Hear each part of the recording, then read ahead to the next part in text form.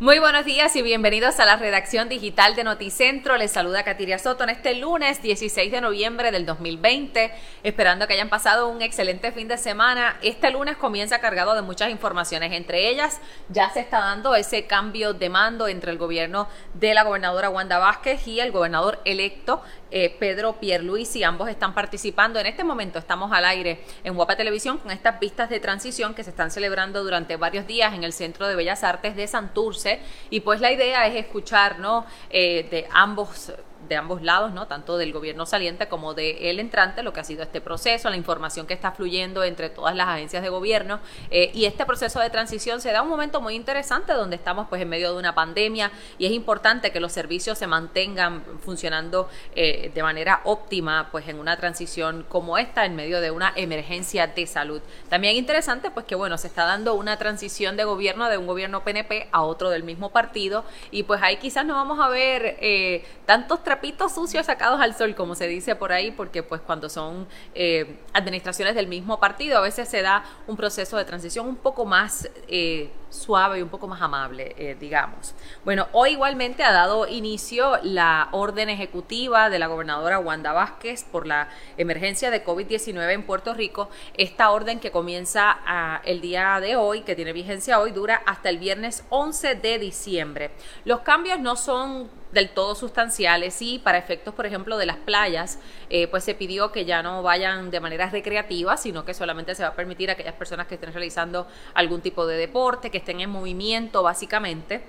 Así que la parte de poder socializar al aire libre en las playas va a estar prohibido desde el día de hoy. Igualmente una reducción del 55% que tenían en algún momento al 30% de capacidad, esto en centros comerciales, en restaurantes, en otro tipo de establecimientos. El toque de queda se mantiene de 10 de la noche a 5 de la mañana, y precisamente para que ese toque de queda sea enforzado de una mejor manera y para darle apoyo a la Policía de Puerto Rico, que pues tanto trabajo han tenido para poner en vigor las medidas de esta orden ejecutiva, pues se ha activado la Guardia Nacional de Puerto Rico, que de hecho hoy tienen una reunión en el cuartel general de la policía en Atorrey para discutir pues cómo se va a integrar la Guardia Nacional a la Policía de Puerto Rico durante esta orden ejecutiva. Y bueno, hablando de COVID-19, como saben, todos los días el Departamento de Salud nos informa y nos actualiza de los números de cómo va avanzando el COVID-19. En este caso, para el día de hoy se han reportado unos 434 nuevos casos confirmados de COVID-19, 71 casos probables, unos 332 casos sospechosos, y además de eso, lamentablemente, unas 7 muertes adicionales por COVID-19 en Puerto Rico. Las hospitalizaciones por el virus están en unas 533. Y de hecho, bueno, ya a 13 días de las elecciones aquí en Puerto Rico, la Comisión Estatal de Elecciones finalmente anuncia que va a iniciar mañana el escrutinio general, mañana 17 de noviembre. Como saben, pues lo que ha retrasado el comienzo de este escrutinio general, pues ha sido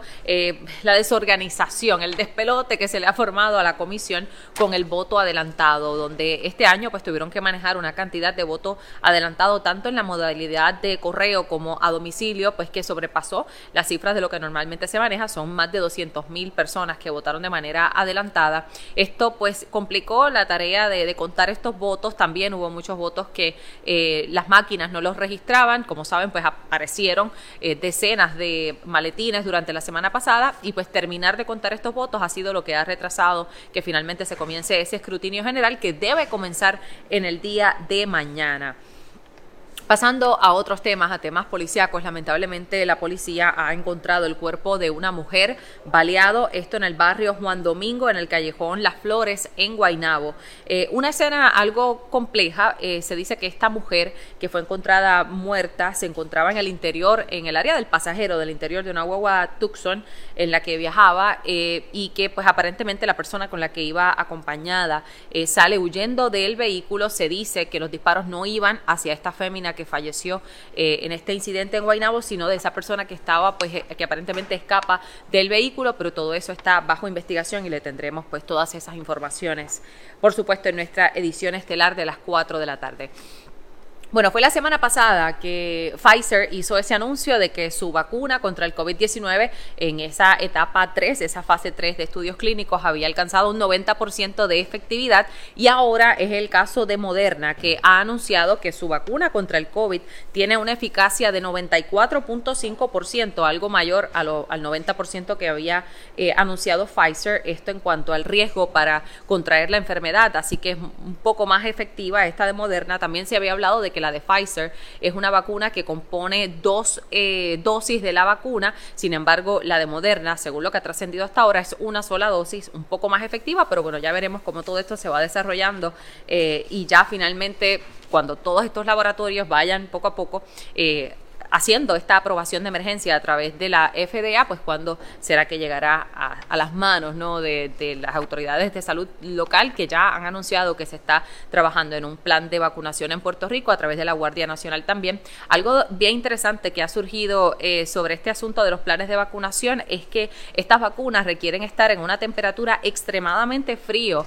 unos 90 grados Fahrenheit, así que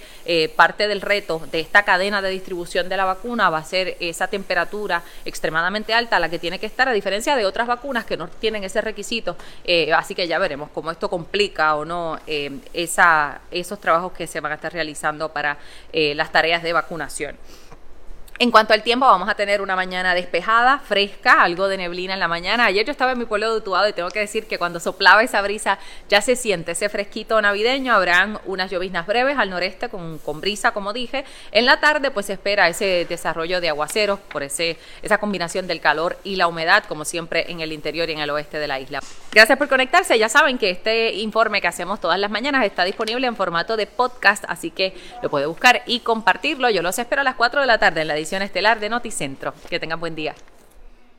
Hola, soy Estefanía Soto Torres y te quiero invitar a que escuches el podcast oficial de Miss Universe Puerto Rico, Voces de Reinas, con Estefanía Soto Torres. En este podcast hablaré sobre mi preparación para el certamen de Miss Universe, temas de interés que nos ayudarán a conocernos a nosotros mismos, y también será un espacio para resaltar otras voces que trabajan para el bien social y un mejor mañana. Así que cuéntale a tus amistades y suscríbete ya a Voces de Reinas con Estefanía Soto Torres, una producción de Guapa Podcast en tu app de podcast favorita.